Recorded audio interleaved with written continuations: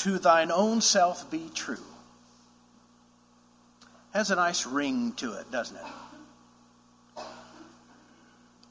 On those occasions where people are asked randomly, is that what the Bible teaches? Does that say that in the Bible? To thine own self be true is considered to be something the Bible says. Similarly, cleanliness is next to godliness, and God will not give us more than we can bear.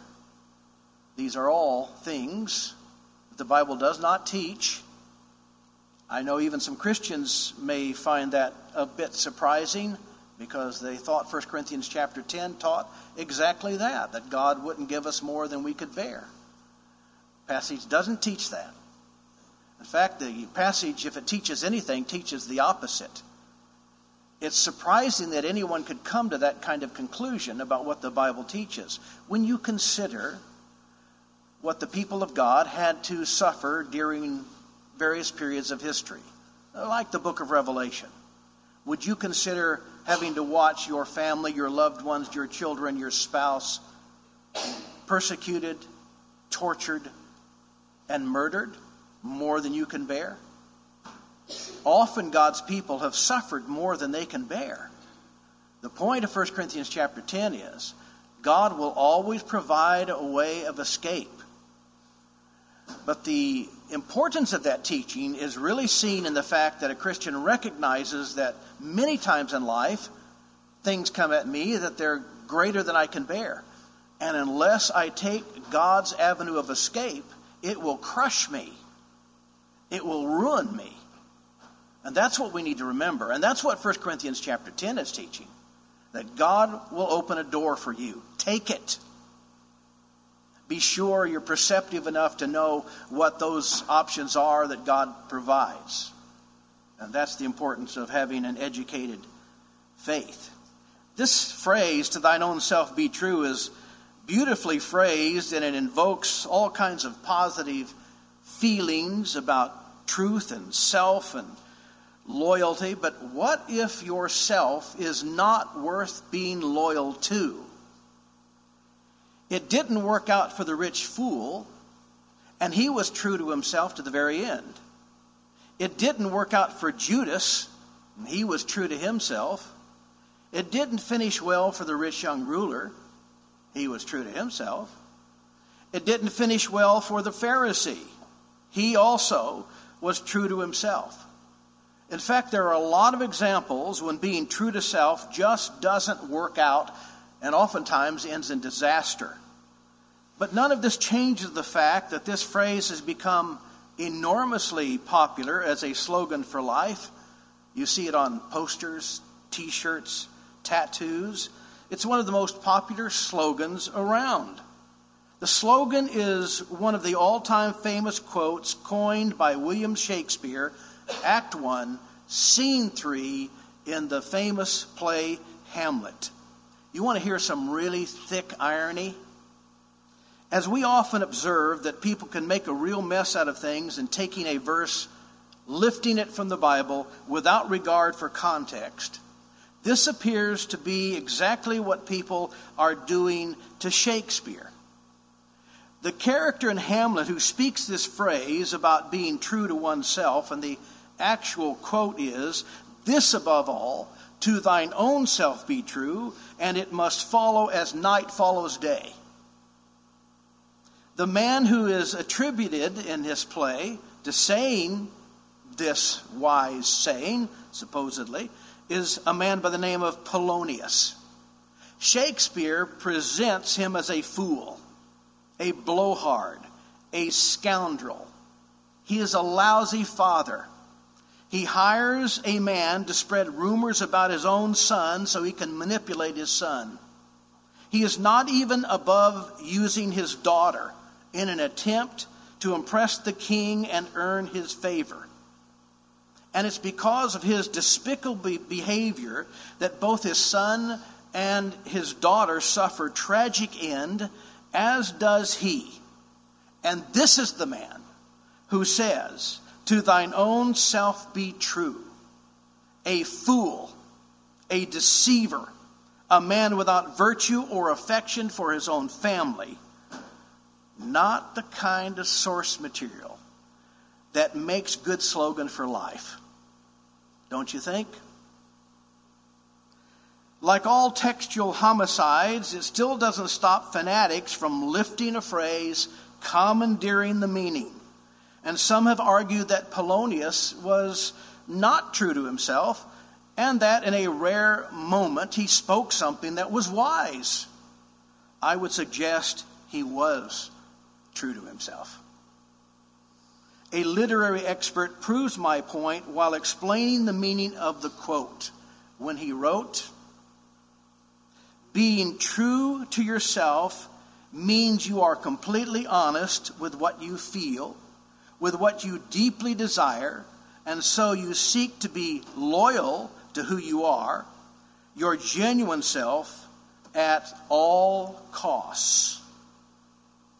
Well, that's what I thought it meant. And it appears to me that that's exactly what Polonius did. He knew his desires. He knew how he felt. He was honest with himself about that. He was true to himself about that. And he went about behavior that was true to that at all costs. So when you think about this, about what being true to yourself actually produces, it does not produce opportunities to make you a better person. It can make you obnoxious, like Polonius, or self-centered, or arrogant, and foolish, and people who think they know themselves really well, and that's extremely important to them. It's tattooed on their brain and on their hearts. Be true to yourself. These people will often take that as authority to dismiss everyone else because no one else really matters when you're true to yourself. Being true to yourself is the key, is the function in life. It also encourages an individual to be complacent and lazy about what they are. So not only does it fail you in making you a better person, it is more than likely to keep you stuck in immature and destructive patterns of thought and behavior for all of your life. You have noticed, I'm sure, unfortunately, even among brethren, people you have known for 10, 20, 30 years. And you've observed as they get into one problem and one trouble and one misstep after another, they've not changed since I've known them. This is the kind of thing they do 30 years ago. And they're doing it now. How does that happen? One explanation is they are true to themselves. They are what they are. And they've accepted that. One thing is most certainly true.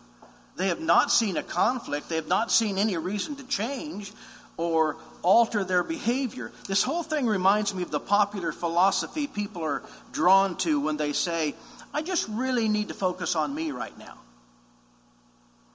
We're hearing that quite often. So when a conflict between what God wants me to be and to do and what I want to do, and that conflict can be terrible, and we all have it. We all have that conflict at one time or another. And if we're really fond of this philosophy of being true to self, we start thinking about, I really need time to focus on me, and that gives me permission to refuse God. It gives me permission to put God off. This is what people will say when they don't want to accept certain responsibilities, or when there is something unpleasant in facts that they don't want to face, when there's conflict that exists between them and others, maybe their brethren. And it encourages denial and refusing to accept that this conflict exists, and it demands a resolution. And rather than rise up and deal with that need for resolution, they think to themselves, I need to withdraw. I need time for me. I need to figure out what I want. and what I think. And so when a conflict arises between brethren or the church, nothing happens. There was a Bible study I remember some years ago. Remember it distinctly because it was one of the first times I heard something like this. And we were in about our third study of the Scriptures, and I was going slow, and I was trying to be very careful and cautious about how fast it was going. Sometimes it can become overwhelming to someone to see for themselves what the Bible is saying. And it did catch him, and it got a little too close to home. And he told me, the end of the third study, I just really need to focus on me right now. And it sort of set me back, and I wondered, what did he mean by that? Did he mean he needed to think about the Scriptures and digest what he had learned? Or was he telling me he was offended and that he didn't want to go any farther with this? I learned it was the latter as time went on, but I really believe that he thought this was a noble sounding kind of thing, and that he needed to think this out and then basically put this away. And I'm thinking, if this is so noble, if this is so honest of you, then what you ought to be saying is, I know exactly what the Bible is telling me. I know exactly what God wants me to do, and I don't like it. I want to be true to myself, and I want to do my own thing. That's really what he should have told me, because that's really, as I found out, what was going on in his mind. Remember, the Bible says in John chapter 12, verses 3 through 6, that Judas was a thief.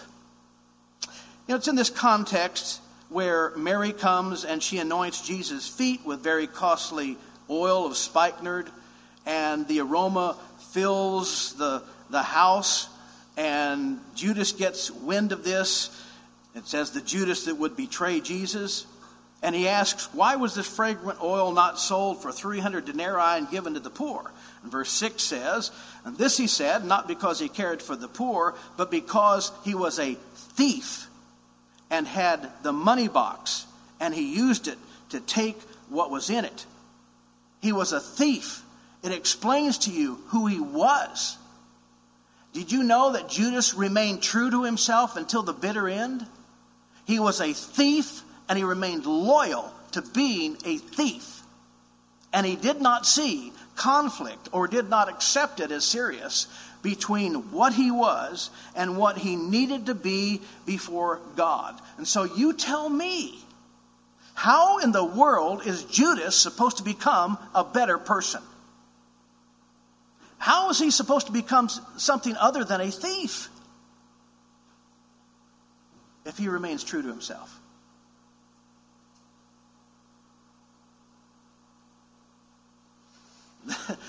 This is another one of those scams, folks, that we can so easily buy into. I don't know if it's the poetic utterance or the source, or by the time it gets on a t-shirt or on a poster, we're thinking, well, it sure sounds good. I think that's something like the Bible teaches.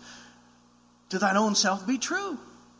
It just has a ring to it, a ring of clarity, a ring of truth.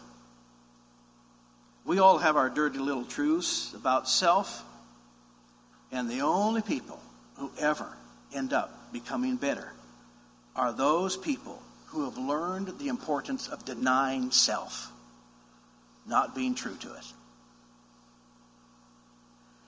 The Bible teaches, critical point, if you're going to come to God, if you're going to be a child of God, you must understand the need to deny self, to crucify yourself.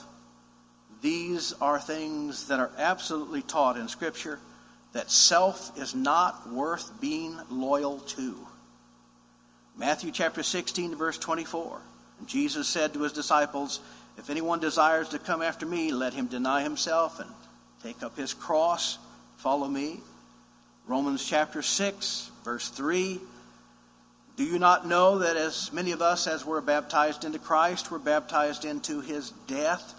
Something has to die when you come to Christ. Self is not going to like it, because self is going to be the victim. Self will rebel. Self will resist. Person's got to learn that. This is not a pleasant thing. Verse 5, Romans 6. For if we've been united together in the likeness of his death, certainly we also shall be in the likeness of his resurrection, knowing this, that our old man was crucified with him, the old man there, the self. Our old man was crucified with him, that the body of sin might be done away with, that we should no longer be slaves of sin, for he who has died has been freed from sin. You know, another thing being true to self does not allow, it does not give you guidance. It does not give you useful guidance in life. I know the proponents of being true to self act like that when you're true to self, it's this great, gigantic beacon of light that helps you with your decisions. That's not so. It's not what the Bible teaches. Jeremiah chapter 10 and verse 23, the way of man, oh Lord, I know. The way of man is not in himself. It's not in man who walks to direct his own steps. Nothing to be loyal to there. Proverbs chapter 16 verse 25, there's a way that seems right to man. The end thereof is death. Nothing to be loyal to there. I know this is a very dismal picture. Some people really find it difficult to accept this, as humanitarian philosophy has placed us high on the pedestal. We can't hardly accept that the picture is really this dismal. But the Bible says it is in terms of our... You see, we just don't come pre-programmed. We're not born with a sense of conscience about what's right and wrong. We have to learn that. And somewhere along the way, you and I have to choose who's going to be our teacher. Is it going to be the world and the advancement of materialism? Is that going to be our teacher? Or is it going to be passion for things in this life? Is that going to be our teacher? Or is our teacher going to be God? You and I have to decide. To be true to self is a disastrous thing, because self is not offering what we need. It is empty of what we need to be able to make wise decisions and move forward in life. And people actually see this as courageous and a virtuous thing, true to self. It seems to be that which people would encourage others to strive for. But it's this very thing that, when it gets into the hearts of brethren, allows a person to do wrong and to ignore what others, even brethren, are trying to urge them to think about. What brethren are urging them to consider, they refuse because they're loyal to self and nothing else. And he gets caught up in the same old rut of his mistakes and failures. When a person believes being true to self is the ultimate virtue, it's like the universal excuse that can be used for anything. It is a get-out-of-jail-free card to do whatever pleases me, ignoring righteous brethren, ignoring Bible warnings, even ignoring what you know is right and wrong, because none of that matters when I'm committed to being true to me. Have you ever looked at Romans chapter 1 this way?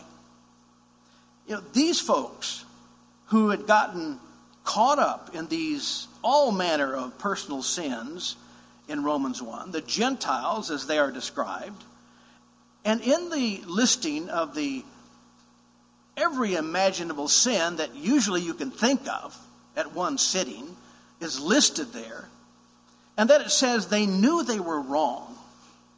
The chapter actually describes them as people who knew they were wrong, and they pulled this feat off by the assurance that they were being what they wanted to be, that they were true to themselves. And in that choice of theirs, verses 24 and 26 and 28 tell the reader distinctly, that when a man gets to this state of mind, he's beyond God's help. And it states specifically that God, 3 times, that God gave them over to their debased ways, their reprobate minds. Can you think of anything worse than getting yourself into a predicament where God says, I can't help this person anymore. I can't reach him anymore. This is what a commitment to being true to yourself will get you. it doesn't get you nowhere. It dooms you. All the while, like these people in Romans 1, they feel totally vindicated. They may not have God. They may not have good brethren, but they're true to self. Little consolation. Being true to self does not allow you to see yourself for who you are. It does not allow you to engage in genuine self-awareness or self-examination. 2 Corinthians chapter 13, verse 5. Every time, this is another example, but every time the Bible presses us to examine ourselves and be aware of who we are and see ourselves for what we are, it's always in the context of a standard, some objective rule, some external rule. So it's not just, well, know yourself, introspect, and be true to that. The Bible never teaches that. What the Bible teaches is what it teaches here. Examine yourselves, 2 Corinthians 13:5, as to whether you are in the faith. Test yourselves. Do you not know yourselves that Jesus Christ is in you, unless indeed you are disqualified? And so he uses the will of Christ, and he uses faith as the objective standards by which we are to seek to examine ourselves or to evaluate ourselves or to know ourselves. 1 Corinthians chapter 11 and verse 27, the Lord's Supper. Here's how it's described. Therefore, whoever eats this bread and drinks this cup of the Lord in an unworthy manner, he is guilty of the body and blood of the Lord. But let a man examine himself, and so let him eat of the bread and drink of the cup. The standard is what the Bible teaches about what this Lord's Supper is about, what Jesus has done. What are the commands regarding this supper? What are we supposed to be doing regarding this supper? So, yes, the Bible does teach the self-analysis and the self-examination, but it's not just an internalizing where we reach into ourselves and we try to see what's in there, and then once we see what's in there, whatever it is, we feel somewhat justified and that we have seen it. Not only would that be evil for you, the fact of the matter is, even cognitive neuroscience says we can't do it. I don't know, I'm on a roll here or some kind of jag or something about bringing you information that comes from sources other than the Bible that confirm all along what the Bible has been teaching. I'll get off this. It's not intentional. It just keeps coming up. And so here is, and by the way, what the research project that I'm going to be telling you about, I have the abstract here in case you're interested in more details. I'm just going to give you the basics of it. But this was an extensive research project, began over 4 years ago, and it was conducted by Dr. Tasha Eurich and her team of researchers. And what they did basically is they examined, it was over 800 existing studies on self-awareness. So rather than, they did some of their own work, but rather than just do their own work, they decided to take the world of studies that had already been done about self-awareness and self-examination. And it included 10 separate investigations and involved over 5,000 participants. And they wanted to know, number one, what is self-awareness? Number two, how does one actually accomplish it? How does one come to know himself as he is? Their premise was, this is really important because they had determined that when someone is self-aware, he's more productive, he's more at peace, he has stronger and healthier relationships. With all these things, I'd have to agree. He's less likely to cheat or steal or lie. Those are their words, not mine. And he is more likely to make sounder decisions. And so, seeing that self-awareness was so important to the human being, to his life, they wanted to know more about the details in terms of how does one actually gain more self-awareness? What can we learn from all the research that's been done? They concluded that there are two types of self-awareness. Number one, internal. It's what you think of yourself. And the second type of awareness, self-awareness, was external. What others think of you. The Bible doesn't break it down this way. Not quite like this. But there's great similarity. So the two sources are competing, they said. Isn't that interesting? What you think of yourself is competing with what others think of you. They said even antagonistic. They're almost like competing opponents.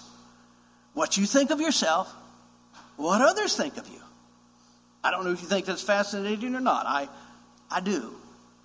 And in summarizing all the research, they concluded that self-awareness, real self-awareness, is impossible. Impossible. Without a collaboration from external sources with internal sources. Bottom line, I can never know myself until there's a collaboration between what I think of myself and what some dependable external source thinks of me. Now, they did this from a carnal perspective. And yet, the principle is true. And all they had to work with was basically co-workers and your boss and family and people who care about you and all. That's all they had to work with. But their point is still, nonetheless, true self-awareness cannot be accomplished without both sources coordinating. Secondly, they found that experience and expertise hinder self-awareness. This is not what you would conclude initially. That experience and expertise will hinder self-awareness. Let me quote. Contrary to popular belief, studies have shown people often don't learn from experience. That expertise does not help people root out false information about themselves.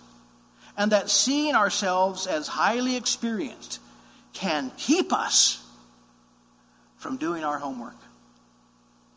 We will assume that what we think we see is right and correct, especially when it's what we want to see. We do not seek disconfirming evidence, and we do not question our assumptions. That's what they found without exception. Experience and expertise hinders self-awareness. In other words, the more talented you believe you are, the more confident you believe you are, and Lord knows, the more superior you think you are, the more difficult it is for you to see yourself, your true self. I'm not quoting from the Bible. This is a very lengthy cognitive neuroscience study. Multiple studies. I wonder if this is what Paul meant when he wrote in 1 Corinthians chapter 10, verse 12, therefore, let a man who thinks he stands take heed, lest he fall. I never really thought about it with that slant. Is he saying that the man who's very confident about seeing himself for what he is needs to be really careful? Quoting again, just as experience can lead to a false sense of confidence about our work, it can also make us overconfident about our level of self-knowledge. And so they found that the more confident a person was in evaluating himself, the less accurate he was in doing so. Sounds like a lose-lose situation to me. It sounds like when it comes to knowing ourselves, seeing ourselves for who we are hopeless. It's a lot harder than we ever thought it was. You see, what we come thinking is, well, there may be a lot of things I don't know about life, but I certainly know me. And if I know anything, I know me. And that's pretty easy. I don't even have to sit down and introspect. I just know me. Do you? Well, the psychologists are saying no. No, it's not that easy at all. And until you get some kind of external confirmation, you don't know what you're talking about. To counteract these false evaluations of self-external sources needing feedback, they must be sought. Quote, we found that people who improved their accurate self-awareness did so by seeking external sources of feedback. They called them loving critics. They define loving critics this way: people who have their best interest in mind. Now get this. And are willing to tell you the truth. You thought it was going to say, and are willing to tell you what you want to hear. You thought these loving critics are going to be people who would never tell you anything that would hurt you. No, they say you don't need people like that. You're your own worst enemy when it comes to that. You don't need another person externally telling you something. It's going to compound your mistakes. What you need is someone you can trust who will tell you the truth. And number 3, this just kind of blows you away. Introspection is a hindrance, often a hindrance to self-awareness. Well, wait a minute, I thought that's how you came to an awareness of self. You introspected. Well, here's their perception on that. Quote, it is widely assumed that introspection, examining the causes of our own thoughts, our feelings, our behaviors, improves self-awareness. After all, what better way to know ourselves than by reflecting on who we think we are and what we want? Yet, one of the most surprising findings of our research is that people who introspect are less self-aware. They even went on to say this, folks, that the frequent self-analyzers are more depressed, anxious, and experience poorer well-being. And you know why? Because of what they call ruminative patterns. They ruminate on things. They mull them over. They toss them over and over and over again in their minds.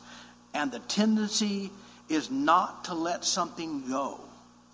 And they make more of it or less of it than they should. So finally, they write, the human mind rarely operates in a rational fashion when it comes to self. I don't know if I've got any believers in here or not. You read that, you say, wait a minute now. I consider myself quite rational. Well, you may be in many other things, but they're saying when it comes to self and seeing yourself for who you've observed how people will do things or something's going on in the home there, and you're aware of it, you're privy to that. You're going, why are they doing that? They're just hurting themselves.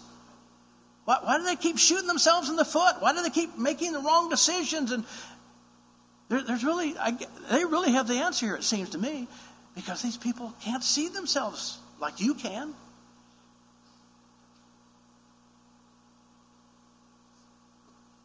The human mind rarely operates in a rational fashion when it comes to self. Our judgments are seldom free from bias. We tend to pounce on whatever insights we find without questioning their validity or value. We ignore contradictory evidence, and we force our thoughts to conform to our initial explanations.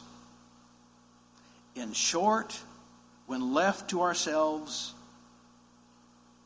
it is hopeless for us to see ourselves for what we are. Did you know the Bible teaches that? So isn't it kind of a crazy thing for people going around saying, to thine own self be true? Okay, well, who are you? Just what are you being true to? Do you have any idea? And do you understand that 9 times out of 10 you're going to be wrong about that? And we're talking about you. You knowing you. I wonder how many brethren think that this is what self-examination is about. They lightly, surfacely, casually read in the Bible about examining yourself and so on, and they're thinking about knowing yourself. And I think I've known some brethren who take a good bit of pride in, I know who I am. I know myself.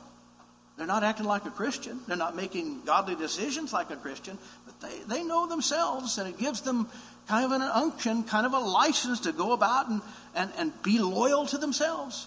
I wonder how many brethren really buy into this, that's what this self-examination is all about. In 1 Corinthians chapter 4 and verse 4 and 5, Paul says, remember, I know nothing against myself, but I'm not therefore justified, because he who judges me is the Lord. Now, isn't that what these folks are saying? Isn't this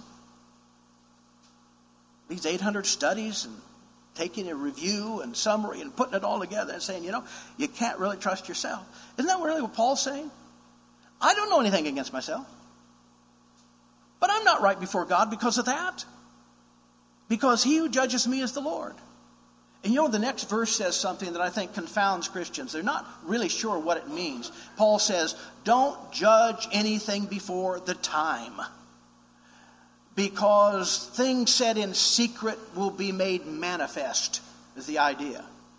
And when you think of it this way, I think it begins to become clear that Paul's saying, yes, we need to do the best knowing God's will and examining that will with what we are and making changes and all. But it's not over until I stand before the judgment seat of Christ and he judges me. There's something about that awareness. There's something about the knowledge that I always have to be on my toes. I always have to be aware of the fact that I may be missing something, that my brethren may not be helping me. They may be slouches in this. They may not be helping themselves. I don't know. But there's a lot of unknowns here, and there's too much at stake. And so I've got to live with the realization that though I know nothing against myself, I'm always open, I'm always willing to investigate, to examine, to be honest with myself for the possibility, the potential that there is something wrong and that I need to change it. So when he says don't judge anything before it's time, that's what he's talking about. Don't render final judgment on yourself when it's Christ who judges you. How disturbing it is to hear Christians tell us that they've made a decision, and it's the result of study and prayer, when it looks nothing, when it doesn't even resemble the product of study and prayer. And what it is a desire for people to know themselves and to do what they want. And fourth, finally, being true to self does not save you. It does not make you right with God. This wasn't the concern of the researchers, but folks, they're telling us you can't even be right with other people until you understand how they see you. So why would we think we can be right with God if we don't understand how he sees us? Being true to yourself doesn't allow you to be accepted by God. It doesn't make you a better person. It doesn't give you guidance in life. It doesn't do any of those things. But I'll tell you this, being true to Christ allows for all of that. When a man understands it's not self we're to be true to, but to Christ himself and his will and the truth of God, you have now a highway to become a better person. You have now guidance for your life that cannot be surpassed. You have now that which allows you to properly examine yourself and to see yourself for who you are. You know James chapter 1, looking into the perfect law of liberty, the Bible described as the mirror the Word of God. And so a man goes to the mirror and he sees himself for who he is. And the man who corrects what needs to be corrected, God commends that man. To the man who turns and forgets what manner of man he was because he just doesn't want to see it, God condemns that man. So self-analysis, self-examination is this constant interval between going to an open book, the open scriptures, and examining what God is saying, and then looking at self with that knowledge. It's a constant interval from the scriptures to me. From the scriptures to me. And until we can put self out of the way, we'll get everything wrong. There's no secret that the most difficult thing we'll ever really be called upon to do in life is to let go of self. There's no secret to that. The Bible tells us that. The Bible says if a man seeks to save his life, he'll lose it. Matthew chapter 16 and verse 25. Jesus says, unless a man is willing to take up his cross and follow me, he cannot be my disciple. Luke chapter 14 and verse 27. The Bible never tells anyone to go and find themselves. I am sad to hear that from people. I must go find myself. And pray tell, how you're going to do that. You know how many people are wandering around in the darkness trying to find themselves? And is it any wonder all the weird and ungodly things they find? And they think that's what they're supposed to be? The Bible never tells us to be true to self. It never teaches us to go and find ourselves. It tells us to find God. And He is not far from any of us. Just like Paul told the Athenians. There's great power in the Scriptures. We underestimate it. And I tell you, it's you come to your eyes are open to the realization that you are not far away from really seeing yourself. And let me put it this way, in case you think this is just an argument opposed to you. Isn't this really what you would want for yourself? You know, when we talked about happiness the last couple of weeks or before Job, and really Job was part of that too, I guess. Let me ask you what you would prefer.